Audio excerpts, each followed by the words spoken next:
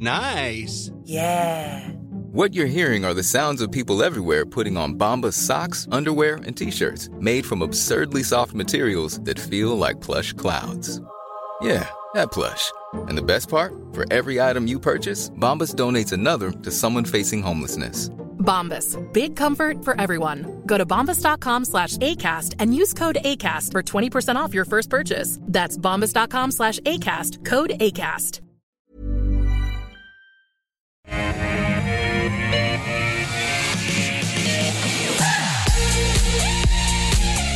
Hello everyone, welcome back to AusBiz Live from our Barangaroo studios. Great to have your company for the next hour or so for the call. 10 stocks picked by you, put them to our expert panel. We do it all in 1 hour. Joining me today, the dynamic duo, Henry Jennings from Marcus Today, returning from a European cultural sojourn, by the sound of it, and Andrew Whelan from DP Wealth Advisory in Australia's cultural capital, Toowoomba, the home of the Empire Theatre. Henry, welcome back. Good trip. It was a great trip, thanks, Koshy. Had a lot of fun, and as usual, Europe was brilliant. The weather was fabulous. It's a little bit more expensive over there with the Aussie dollar in the toilet, but apart from that, it was pretty good as always. So yes, no complaints from me. Yeah, excellent. All right, let's look at the first five stocks that we're going to be covering this half hour. 4D Medical, a couple of ETFs because we've got the Whisper on board. Macquarie Technology Group and Nova Minerals rounds out this half hour. Stock of the day, though, I thought we'd take a look at TPG, the telco. Company has confirmed the exclusive due diligence period granted to Macquarie backed rival Vocus Group for the $6.3 billion sale of its non-mobile fibre assets has expired. In a statement to the market, TPG says discussions between the parties for the commercial terms of the deal remain ongoing, with the consideration subjected to change. Surprise, surprise, given the state of markets at the moment. A successful deal could create a combined entity with an $8 to $9 billion enterprise valuation. Henry, what did you think of the announcement, and does it put despite the statement, does it put the deal in jeopardy if they haven't got it done in the designated time? Well, I guess to some extent it does put the deal in jeopardy, and certainly the market is looking at it that way. The stock's down around 2.5% today. I guess really and truly, this is quite a complicated deal, and it was always set to take some time. And of course, now we've got that due diligence exclusivity has no longer been in place. So, yeah, I mean, it's unlikely that anybody else is going to do it. TPG very much want the deal to be done. They want to get out of servicing the schools, the hospitals, the offices, etc., and offloading all of its enterprise business and all that fibre to somebody. Vocus, of course, was bought by Macquarie and Aware Super some years ago. So it makes a lot of sense for both parties. Mainly, it will give Vocus as well scale to take on Telstra as well, and it will allow TPG to focus. The recent results from TPG show some promise as well, so even if the deal doesn't go through, TPG is certainly perking up a little bit at the bottom line level. Of course, TPG owned by Soul Patts to some extent, 12 and a bit percent by Soul Patts, and Vodafone owns 27.8%. So the deal still makes sense. It was always going to take time. It was always going to be a pretty complicated deal in terms of those assets. But I don't think we should be despairing just yet that it's not going to happen. It just is taking more time. And I guess that just shows the complexity of what the issues are. So if you're a TPG shareholder, hold on. I'd say probably hold on for now. It hasn't been down a lot today, as I say, around 2.5%, which given the state of the market, that's not exactly the end of the world. So I'd certainly be holding on. As I say, the deal makes sense for both parties, for Vocus and TPG. If you wanted to play it in a more conservative way, maybe look at Soul Patts.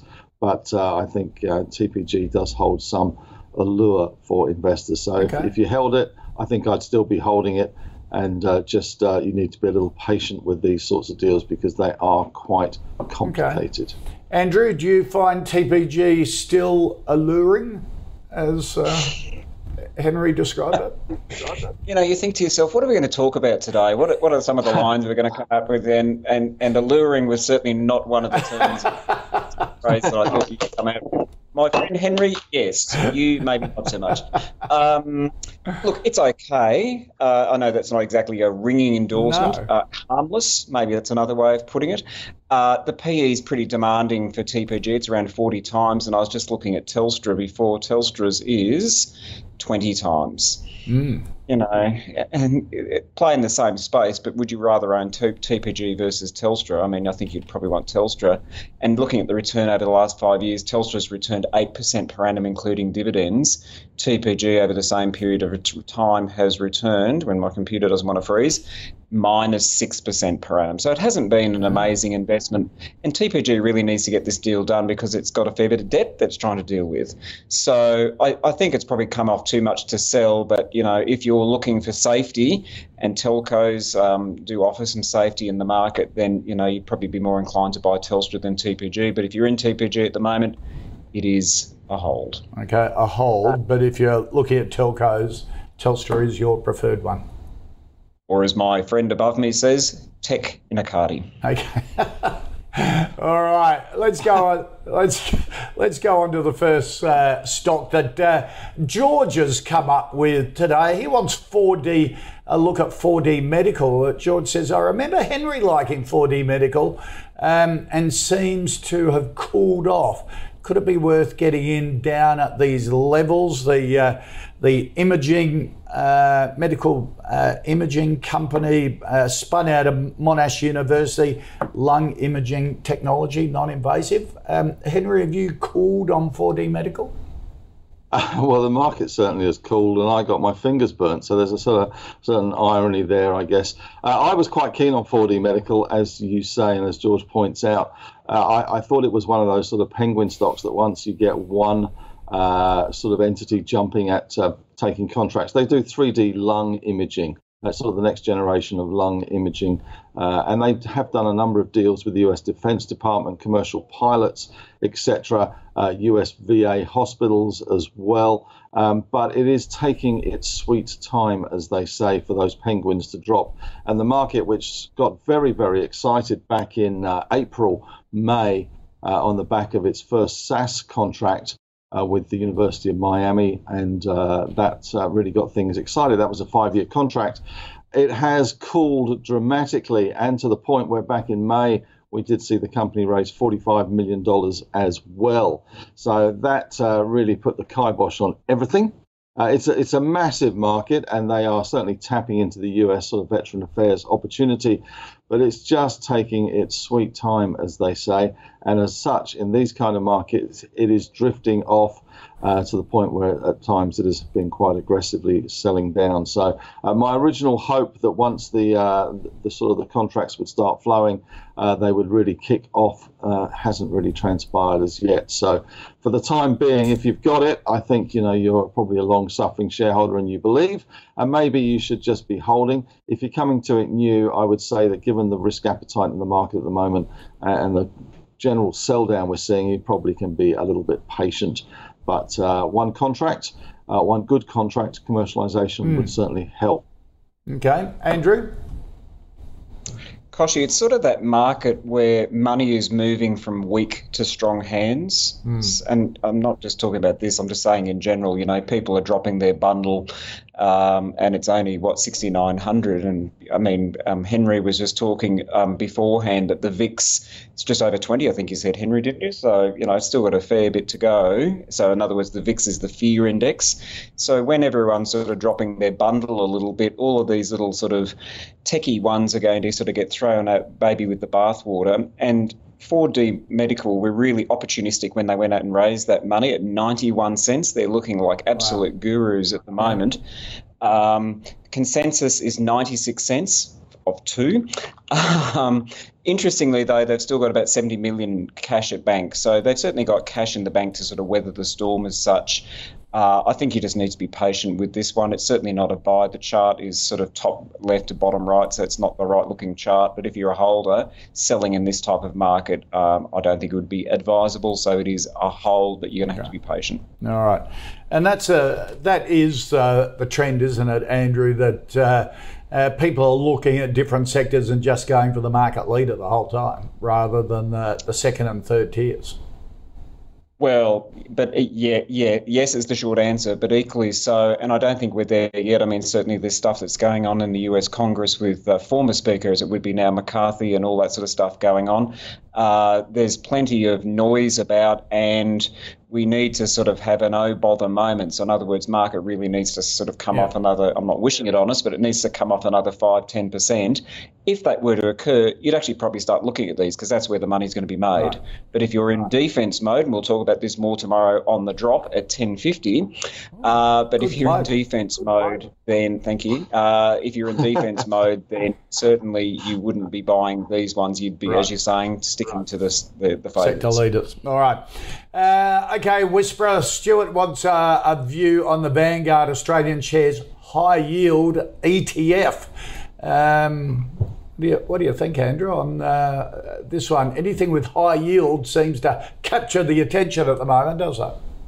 Indeed. Did you talk to Branson about the merch, by the way? You know how we talked about the merch last time? Did you talk to him about that? Yeah, no, he gave me some good tips. Right.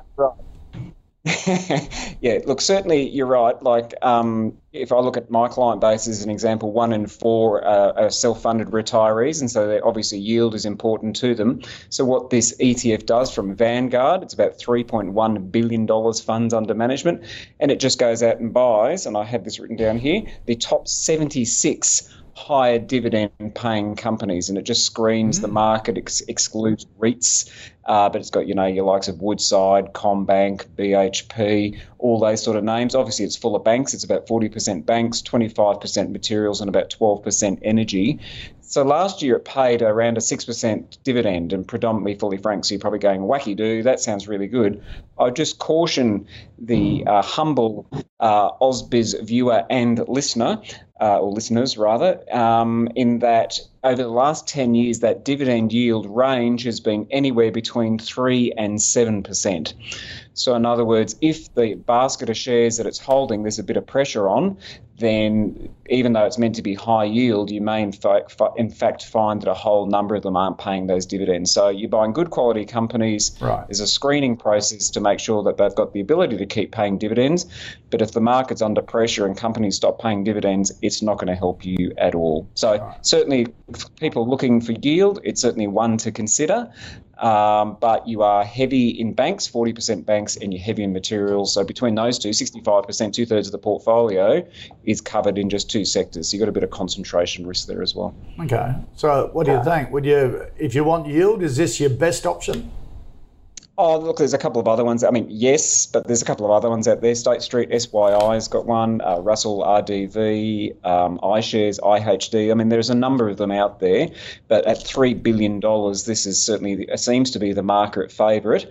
But again, all those ones I mentioned, there's nothing wrong with them, but I'd put that same comment around all of them. Markets under pressure, not paying dividends, not one won't outperform the other. They're all captured. So, look, if you're looking for dividend, it's a buy, but you've got to think about that concentration risk. Okay. Henry? Well, Andrew is the expert on this, obviously. He is the whisperer.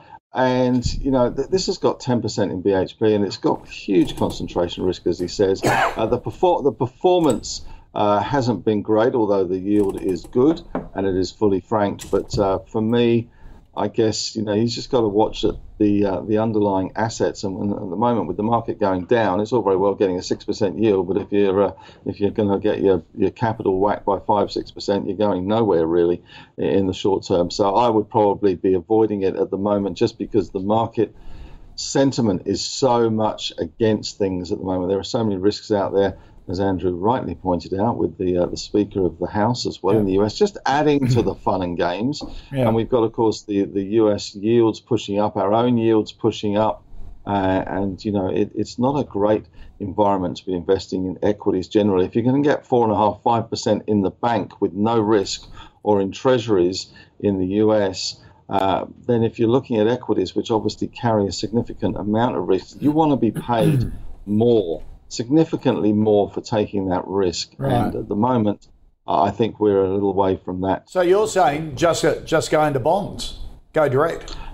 I'm just saying that there are alternatives. I mean, we've gone from TINA, which is there is no alternative when we had interest rates at 0 or to 1% record lows, and equities obviously look very, very attractive there, and free money was around. Remember those days of the NFTs and the SPACs and all those wonderful times that we had with complete rubbish kind of instruments. And now, of course, we've got interest rates at 4.5% and the US 10-year heading towards 5%. It does put a significant amount of pressure on equities, and we're just starting to see some of those cracks. September, very much a month of cracks, and the US starting to crack as well to some extent. So, there's certainly no rush, I think, at the moment to be buying into the equity market. And you can see that by the volumes. The volumes are pathetic. Just talking, a minute ago about 4DX, 96,000 shares are traded today. The stock's down 9.5%. So the volumes and interest have really dried up in our market. People are sitting on their hands. And given that we've had a huge drop of cash in September, and certainly now with all the dividends checks hitting bank accounts, that's just sitting in bank accounts. Why would you risk it if you can get 4.5%, 5% in your bank account? Good point.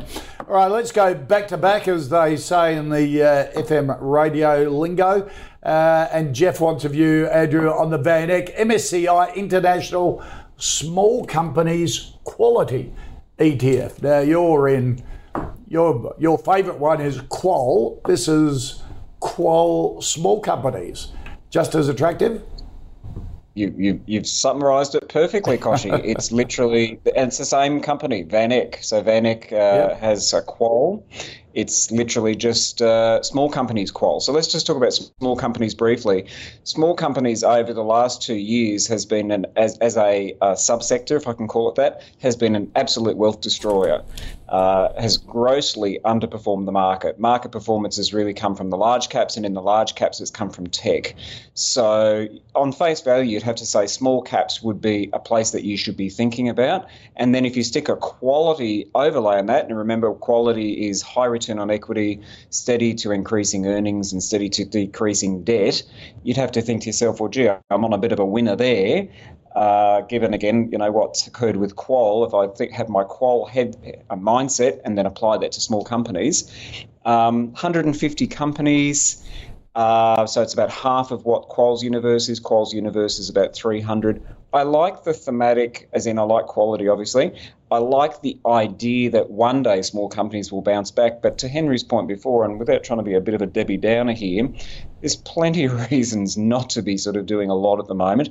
So if we know small companies are under pressure, potentially interest costs are going up, economy potentially going to go into recession, et cetera, do you want to be holding small companies regardless of what their quality is? So I'd say, it pains me to say it, but I'd say I'd probably avoid this one, not because I don't like quality. I love quality. It's more just there are safer ways to play the market at the moment. This is not it. However, if and when the market gets its act back together, and that's going to be when bond yields top out, just as Henry was talking about before, then small companies is where you must be, or must have some exposure if you've got a growth mindset. It's just how do you do it? Do you do something like ISO from iShares, which is the Australian one, or do you do Q-Small from VanEck, or VSO from Vanguard? There's a number of ways to play it, but just at the time being, wrong time. Right.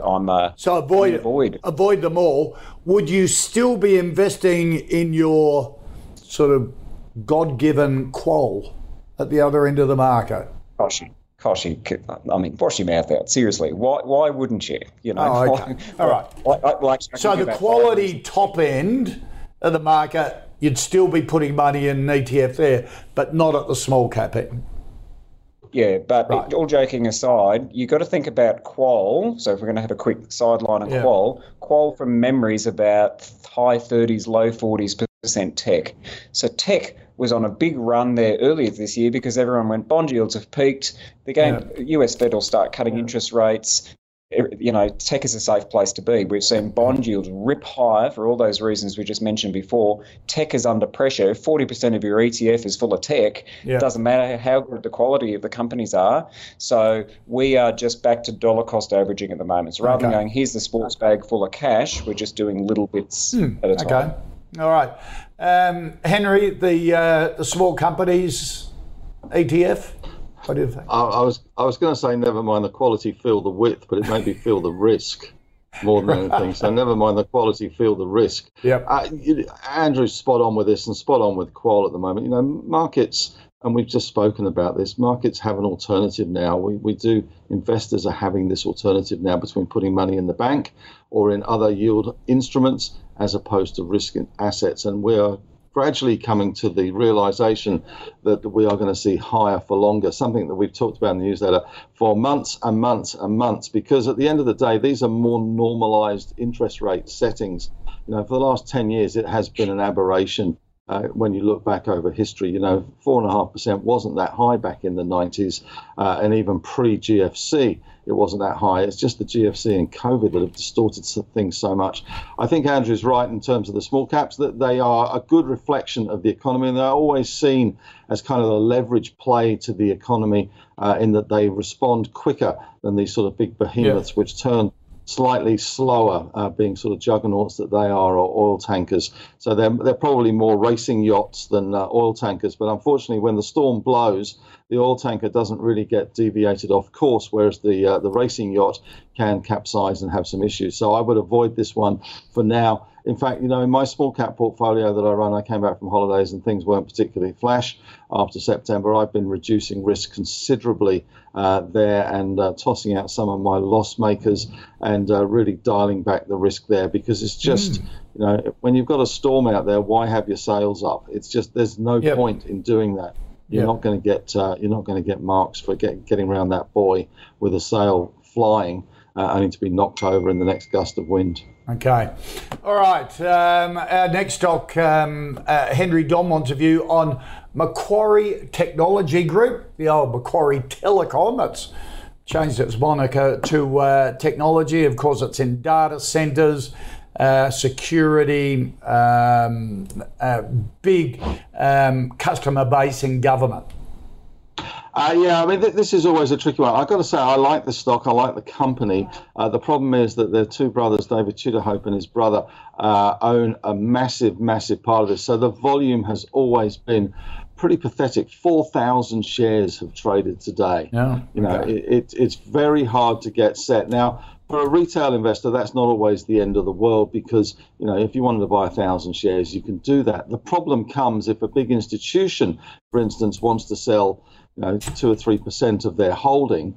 You can push these things around quite considerably because there's no liquidity in them. So that to me is a concern. They are heavily into the cloud computing side of things and have been pushing into that. I actually sat down with David Tudor-Hope, who's a kind of a hard man to get hold of sometimes, to face the media a few months ago, and chatted to him. And cloud services and these data centers are becoming a much, much bigger part of their business. Cloud services making up around 55% of their revenue, and data centers now around 11%.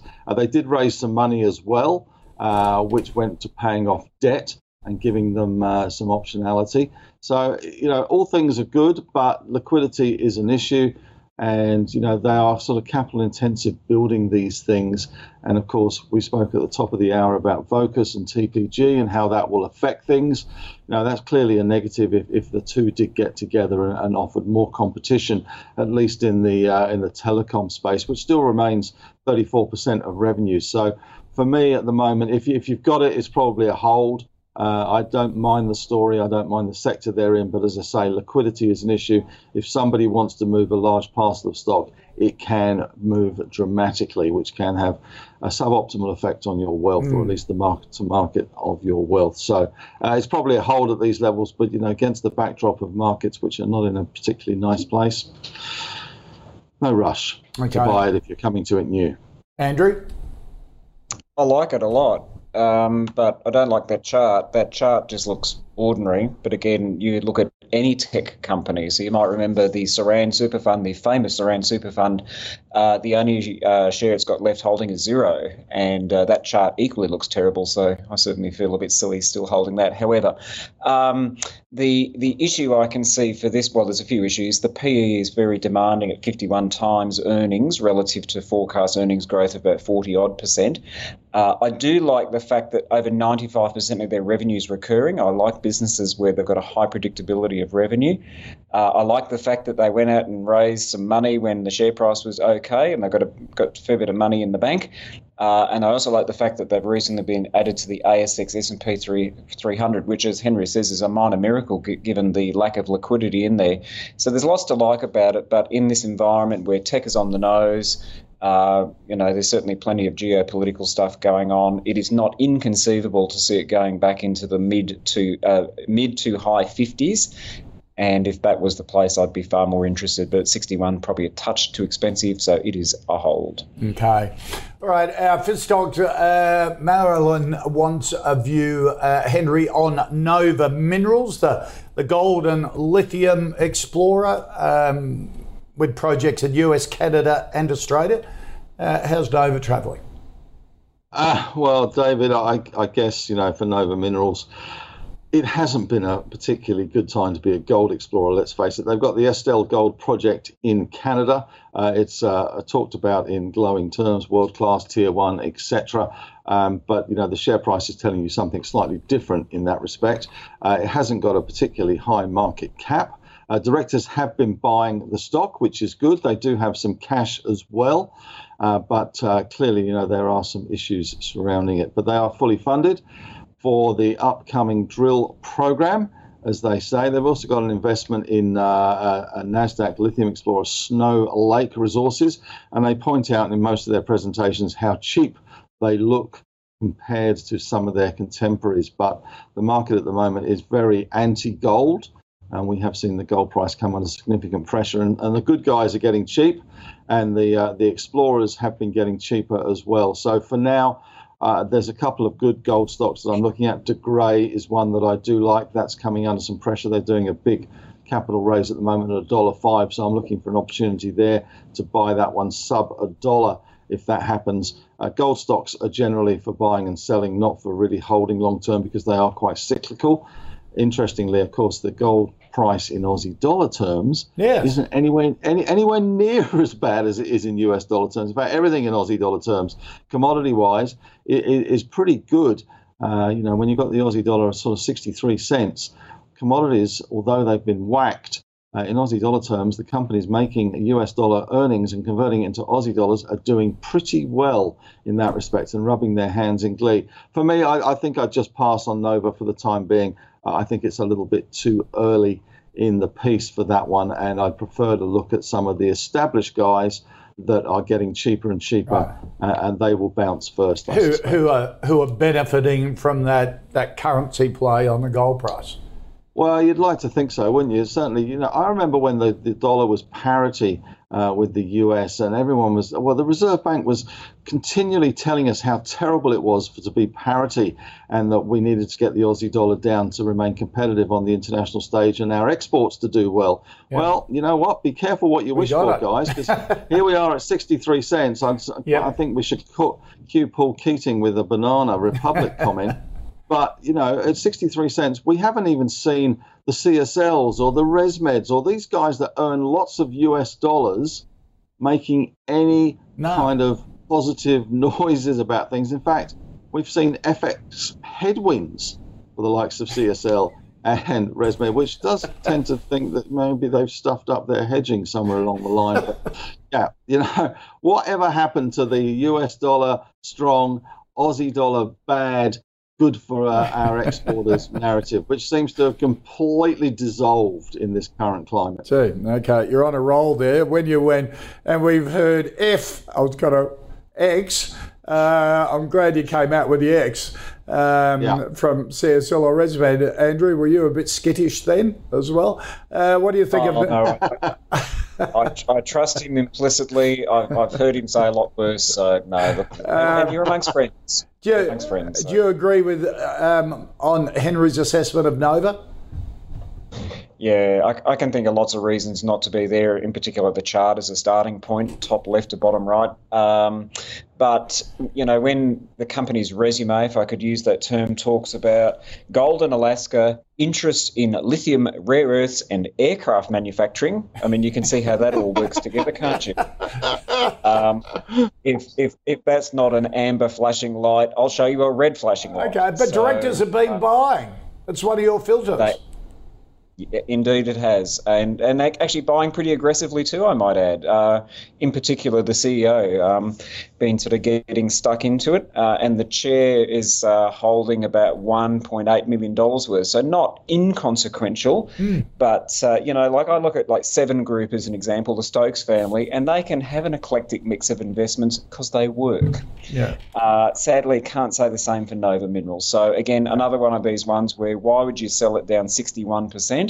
But yeah, it's going to take a lot of arm twisting and quite a few gins to convince me that it should be a buy at the moment. So it's all right. Keep off the gins. All right, let's recap the first 5 stocks. TPG, a hold if you're in it from both Henry and Andrew. But Andrew, if you're not in it, is tending towards a buy. 4D Medical, a hold from both. The VanEck Australian Shares High Yield ETF, a yes if you want yield, understanding that there's a concentration there, and in this period of time, companies could be cutting their dividends in the future. So be aware of the risk. Henry's saying if you want yield, go to some of the other alternatives out there, like bonds themselves. The VanEck. MSCI International Small Companies Quality ETF, a no from both of them because small caps are being hit with this downturn in the market at the moment. Macquarie Telecom, a hold from both. Nova, a no from both. If you're looking at gold stocks, Henry is more attracted to De Grey if you can get it below $1. It's going through a raise at the moment. Here on the call, we've been following our own High Conviction Fantasy Fund as picked by the Investment Committee. The latest episode is up now for you to watch, ausbiz.com. That is the October meeting. And let's see how actually it went up last night, is around 7%. Return at the moment being dragged down by a reasonable weighting in CSL. The October meeting brought in Camplify to replace Avita and took some profits as well on Paladin.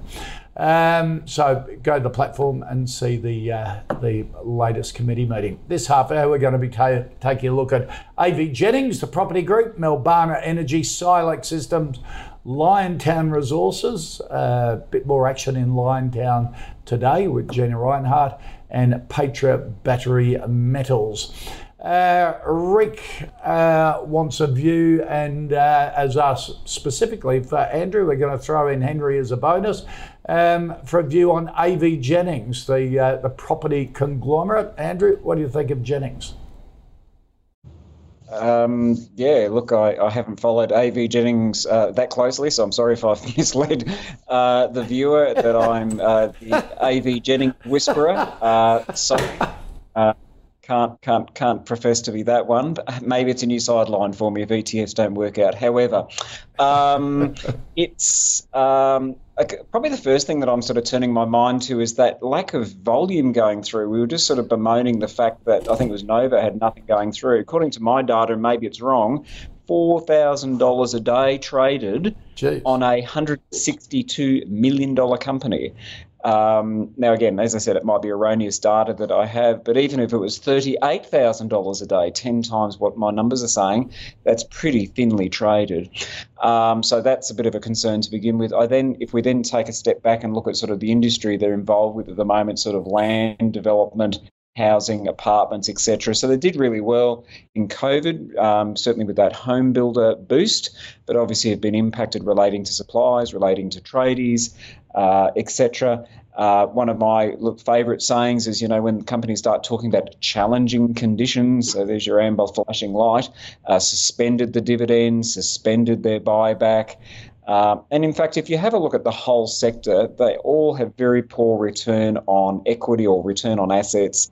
So it's certainly something that I wouldn't want to be involved in. And then probably the icing on the cake is that it's down about 7% per annum over the last 5 years. If I was just simply to buy the ASX, so buy the top 200 companies in a basket, I would have made 7% per annum.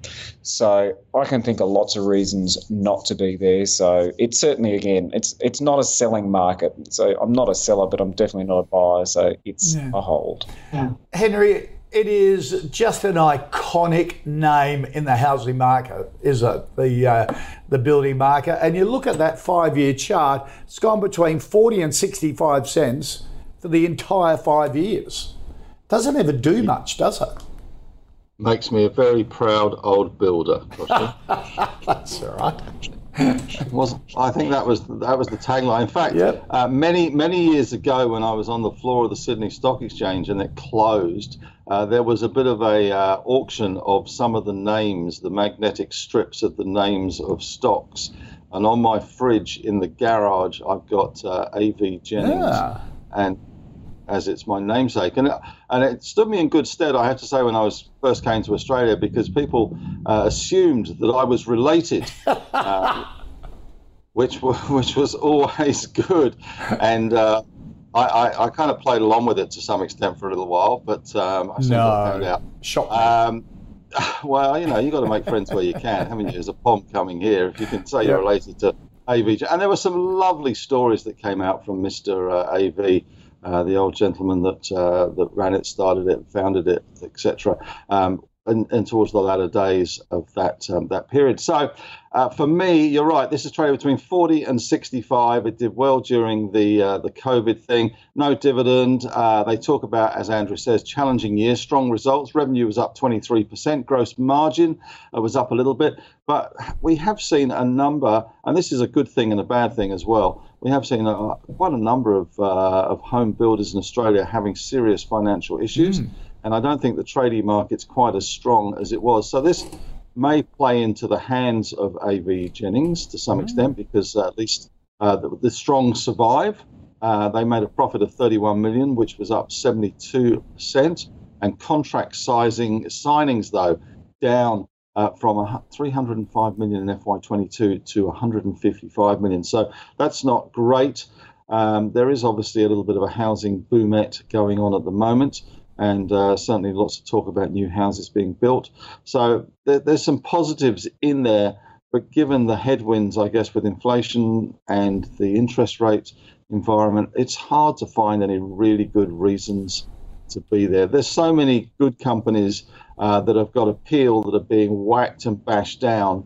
I'm really not sure that a home builder in Australia is where I'd like to be at the moment, especially given that, the good times and the liquidity are hardly spectacular when they do come. So not for me, I'm afraid. Yeah, down near 5-year lows at the moment. That's how tough it is for builders out there. All right, Henry, David wants your view on Melbana Energy, the oil and gas exploration company with interests in Cuba and here in Australia as well. Melbana has been an interesting one. They have got Cuba as the big focus for these guys, and it has been a volatile ride to say the least. Alameda 3, the appraisal well, is on target to spud in November 2023, and obviously the market will get pretty excited about that. The drilling rig is on site, and there are preparations for early production from Alameda 2. So that was going to give them some production, but they have had some disappointing drill results. The market has interpreted them quite disappointingly at times, and then reversed that kind of thought process with more clarification and more thought, and the stock has then perked back up again. But I think at the moment, given where risk assets are, it's kind of nice to like the oil story, and Karoon has done very well for us here at Markets Today. It's been one that we've been pushing, and we're pushing at much lower levels. Got to $2.70 recently, which is a pretty good level. But for me, I guess, drilling to come in November, the market might get excited about that, but it has been volatile. Results have been somewhat unpredictable, some production coming on stream. I think there's probably other oil stocks I'd rather look at. Invictus is one, IVZ is one that we've looked at as well. And I still like Karoon, although I was quite happy to try and take some profits at $2.70, although missed it as the oil price came under pressure. But, that one's a bit in no man's land at the moment. But Melbana, for me, you're probably a month away from getting excited about that one. Okay, all right. So where's Karoon at the moment? It's 250. 250. So would you still be taking profits on Karoon? Well, I was hoping to get 270, but then the oil price fell out of bed and the stock price has been down on the back of it. The oil price was up last night. I think it's in no man's land now. I think at 240, I'd probably be a buyer. At 270, I'd probably be a seller. Okay. Melbana, Andrew? Yeah, look, agreeing with everything that Henry said. They've got about 35 million in the bank, so that's helpful. Less helpful is they spent $12 million on exploration over the last 3 months. So you'd have to think there's going to have to be some good news come out in November, I think Henry said. You'd have to think the company would be hoping for some good news in November, and that might be an opportunity, if they're continuing that current burn rate, to go out and raise some more money. So even if there is good news, then a cap raising, as we know, is not helpful. That tends to sort of stifle the share price. Other areas that we can get that sort of energy exposure. I mean, Karoon, I certainly agree with. I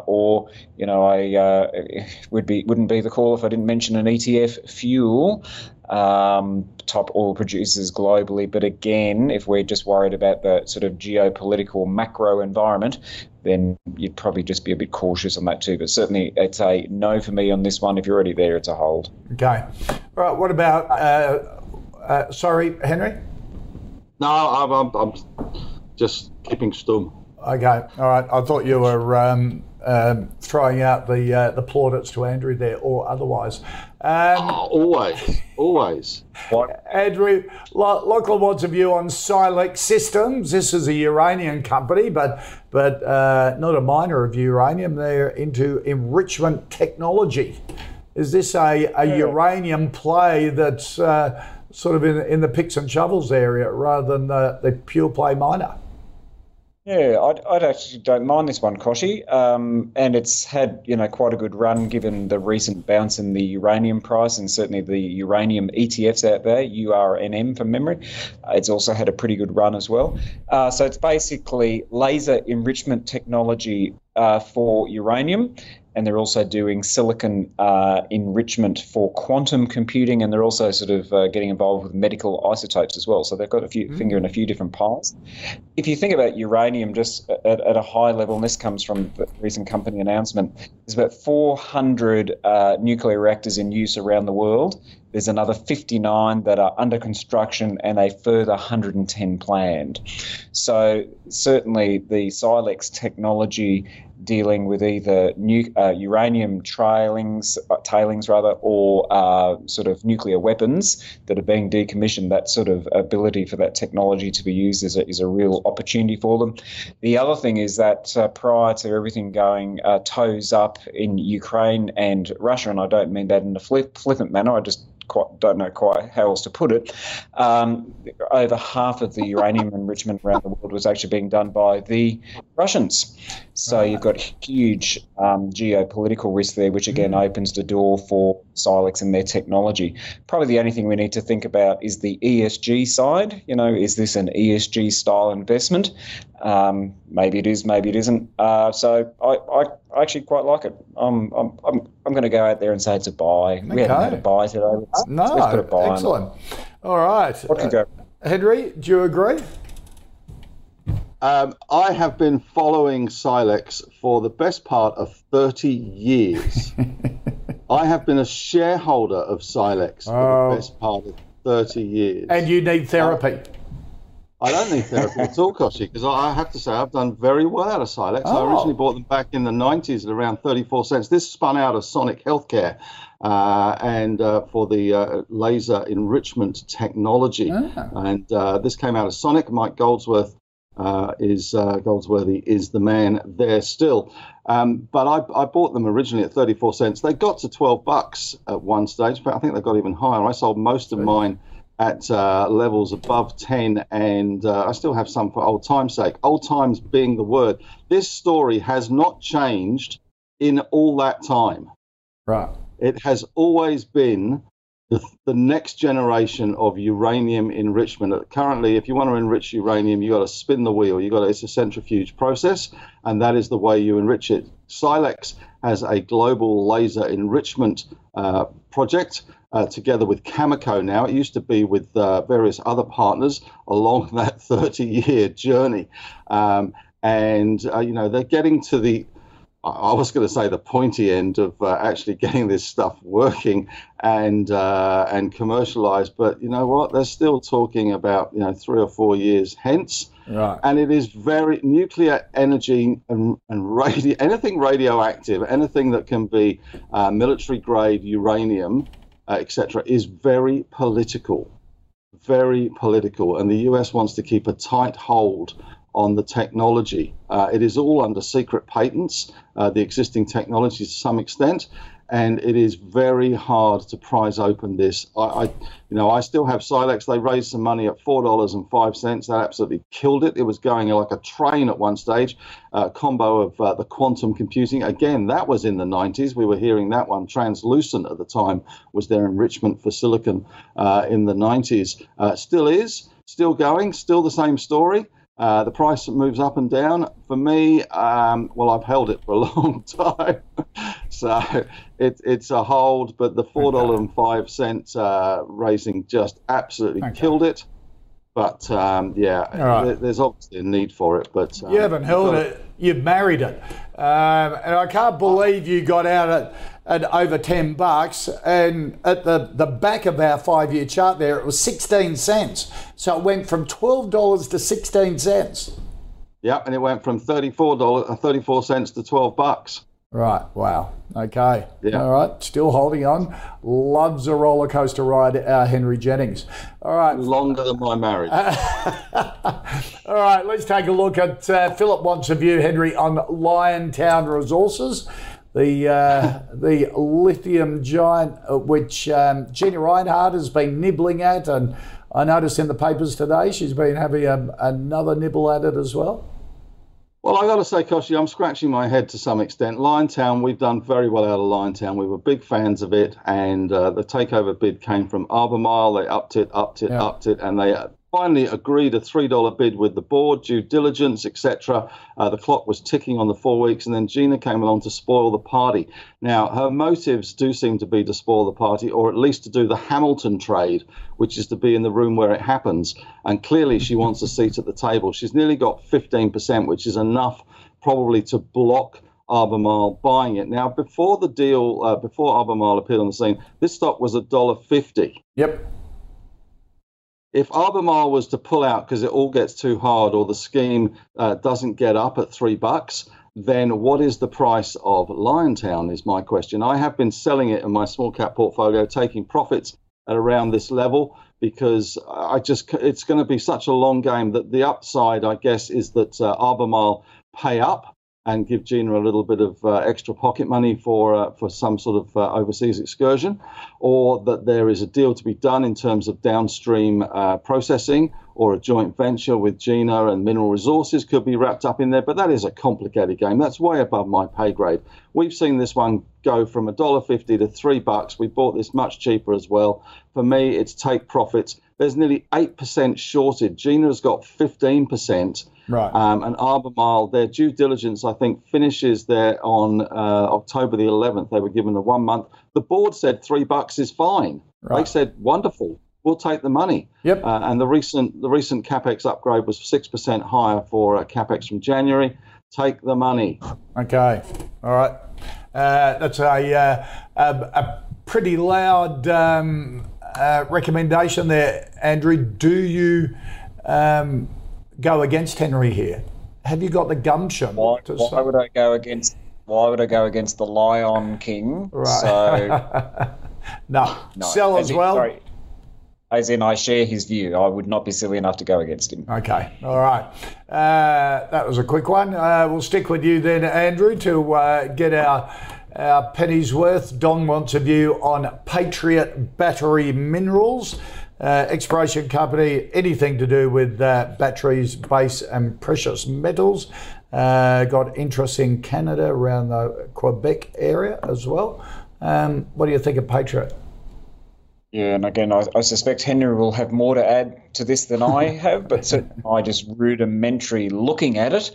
$500 million company, only about $3.1 million traded today. The last time we looked at it was knocking on the door of $4 million. So certainly the level of trading in it seems to be coming off.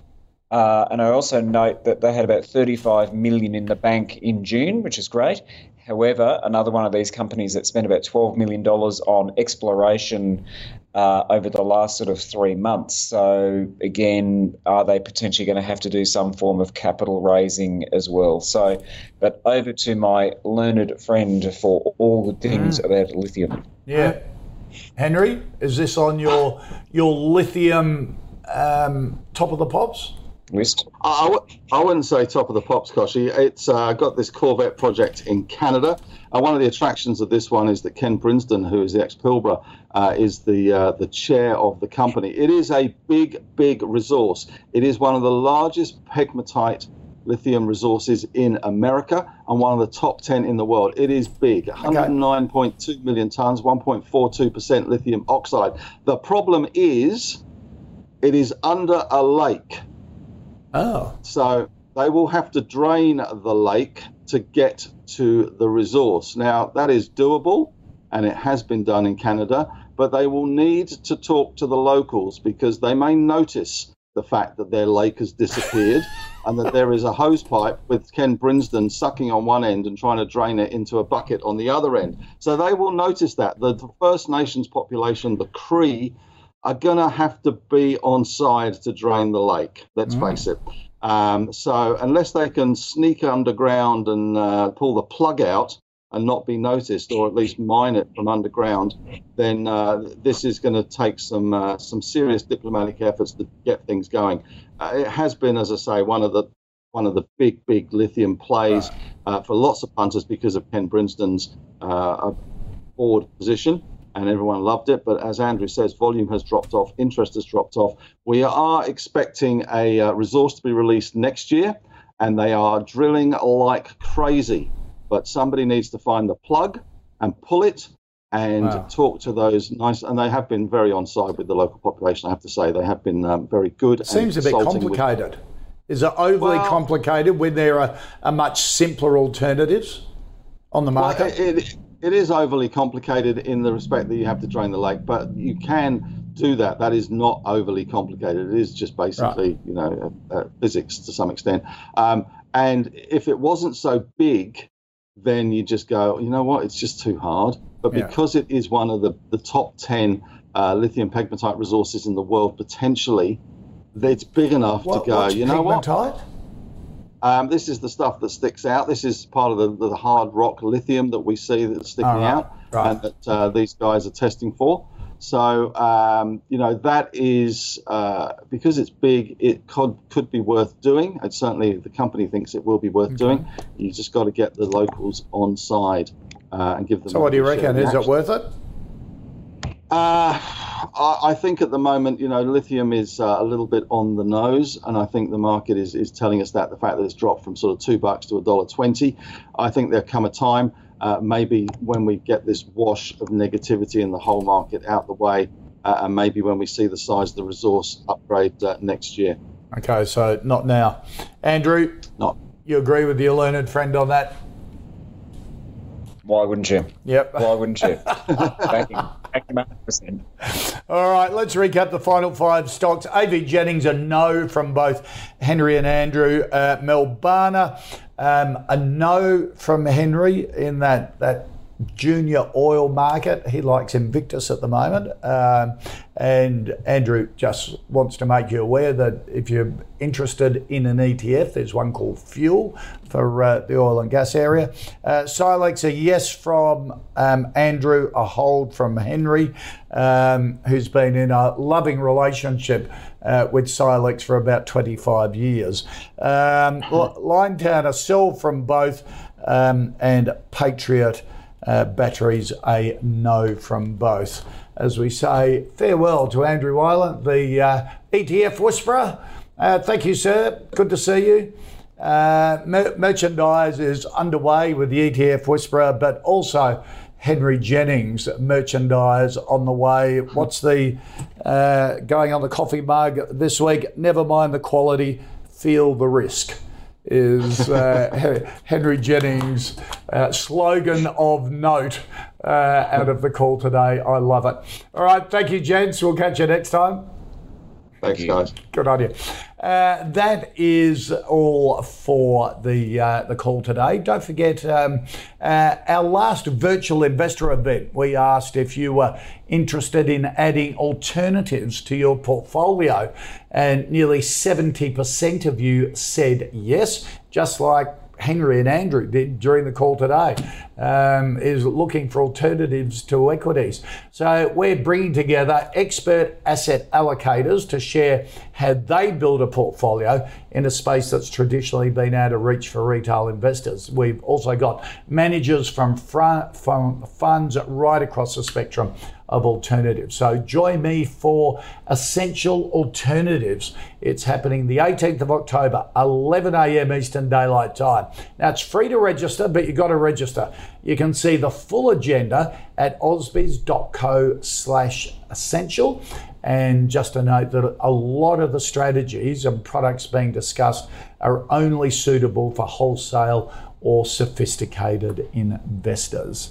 All right, if you've got any stocks that you would like us to cover here on the call, just tweet us your stocks or go to the platform ausbiz.co and list your stocks there. And if you've got any questions or comments on the individual stocks, whack that in as well. It's always a lot of fun. That's it for me for today. Stick around, more of Ausbiz after this.